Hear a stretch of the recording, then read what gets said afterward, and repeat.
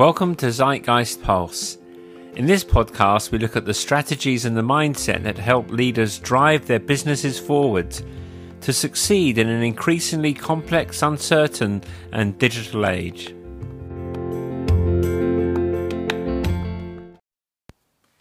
Welcome to today's episode of the Zeitgeist Leadership Pulse. In today's podcast, we're looking at the need for leaders to work in the now, as well as having one foot in the future. So Jutta, rather than just asking you to elaborate on that, why don't you first of all tell us what that means for you as the MD of Zeitgeist? How have you dealt with the current coronavirus situation, the crisis, the pandemic, in terms of what you've done to service your clients well today, but be very deliberate about being ready for the future? Yeah, sure. So it's been really interesting. I'll be honest. I went from thinking, I don't know if I have the energy to possibly have to start all over again. So right at the beginning of the pandemic, while I was really still quite positive, I did have a couple of weeks where I thought, you know what, this is really just asking too much. It's taking one step too far. But quite quickly, I thought, no, wait a minute, this could be a fantastic opportunity to move our business in a direction I've always envisaged it would go, but only ever had enough time to inch it forward. Now I was presented with an opportunity to really drastically move it forward. So I decided to do just that. So what did you do? Okay, so first of all, I looked at where we were heading and what my ideal scenario would be. So what things would look like in about 5 years' time. Also with regard to my own role and my life. So don't get me wrong, I'm not a proponent of the self-savior syndrome, sort of like make your own best life happen now. But as leaders, all we can do is to cast vision and to take the best steps through intelligent and creative strategies to get there. Equally, we need to accept, without being defeatist, that at times we will be faced with obstacles, turn of events, just like now, COVID-19, that might change our situation. So I recast my vision with input from people like yourself to ensure it was solid and still inspiring. And then we went away, we narrowed things down. This is super important, especially in times of crisis. Leaders need to become what I call simple leaders. That is, they cut until they have a clear, simple idea and an exact goal and the exact means of how they plan on getting there. Then they invest, and that is exactly what we did. So we invested in technology which would allow us to offer some of our services as products online. We also invested in video and podcast technology and ensured that we could communicate no matter what. So how are you managing right now to move that, the new or revised, rebirthed vision forward without losing sight of existing customers and your current model? Yes, I'll be honest, it can be challenging, particularly for an entrepreneur like myself. It means I have to discipline myself on the creative front, so the front that's trying to move me forward, and only allow so much time to the new direction, while staying committed to our existing customers and make sure we continue to show up and deliver. So it sounds to me like lockdown has been busier for you than maybe for others. Isn't there an element of risk that goes along with that? Well, to be honest, I think it's riskier not to do anything and to plod on as if things were going to go back to the way they were. As leaders, we need to stay on our feet and keep moving forward. If we don't, who will? Our competition, that's for sure. So, just what areas do you think that leaders who are serving their customers well and faithfully today, as well as having a foot in the camp of the future, what areas do they need to focus on? What do they need to look on now? So I really see 3 springboards which can help us make the jump from the now into the future. So number 1, radical honesty. Number 2, technology. And number 3, our reputational currency. So here's what I mean by some of that. So working in the now with an eye to the future means that we need to be brutally honest about what is working now and what is not. we often know what's not working. We don't make any changes. But now we can make the change, and we should make the change. So some of our clients are doing just that. They're realizing that the future will be different, but they also realize that there's opportunity in that. So they're looking at what to strip out and what to replace in order to ensure that they create a springboard from which to move quickly as lockdown eases. Thanks. So this is a wonderful time just to take stock. I myself do just that, and for me personally, I make use of regular daily walks to take stock, reevaluate, and what I find it does, it clears the mind and creates greater focus. Yeah, and I mean, I would recommend that leaders create space in which they can think more clearly and creatively. So space away from the desk.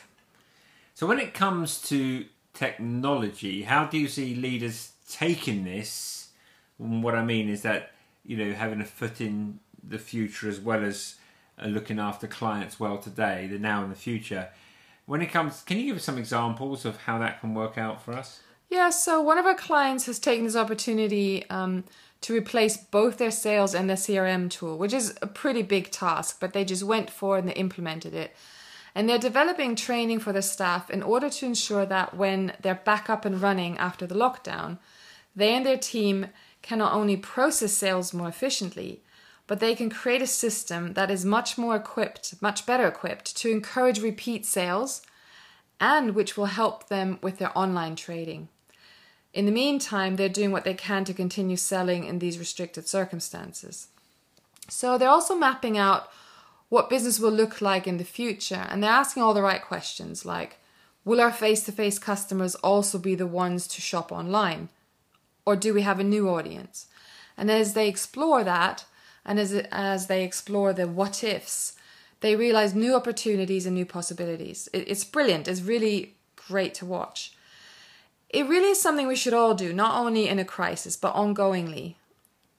But generally, people find that they're too busy and they're basically not looking at the future, but they're just focused on the now. So this imposed halt is creating a fantastic moment in which leaders have more brain time to rethink. I like that about seeing this as an opportunity to create a moment. The third point you mentioned was reputational currency. Are some just so busy that they don't think that they have the time or is necessary to think about their reputation? Well, it's hard to criticize business leaders who might have taken the decision to cut their communication with stakeholders and customers. I can see how a crisis like this might have caused them to simply say, hey guys, we're really sorry, but we're not allowed to trade right now.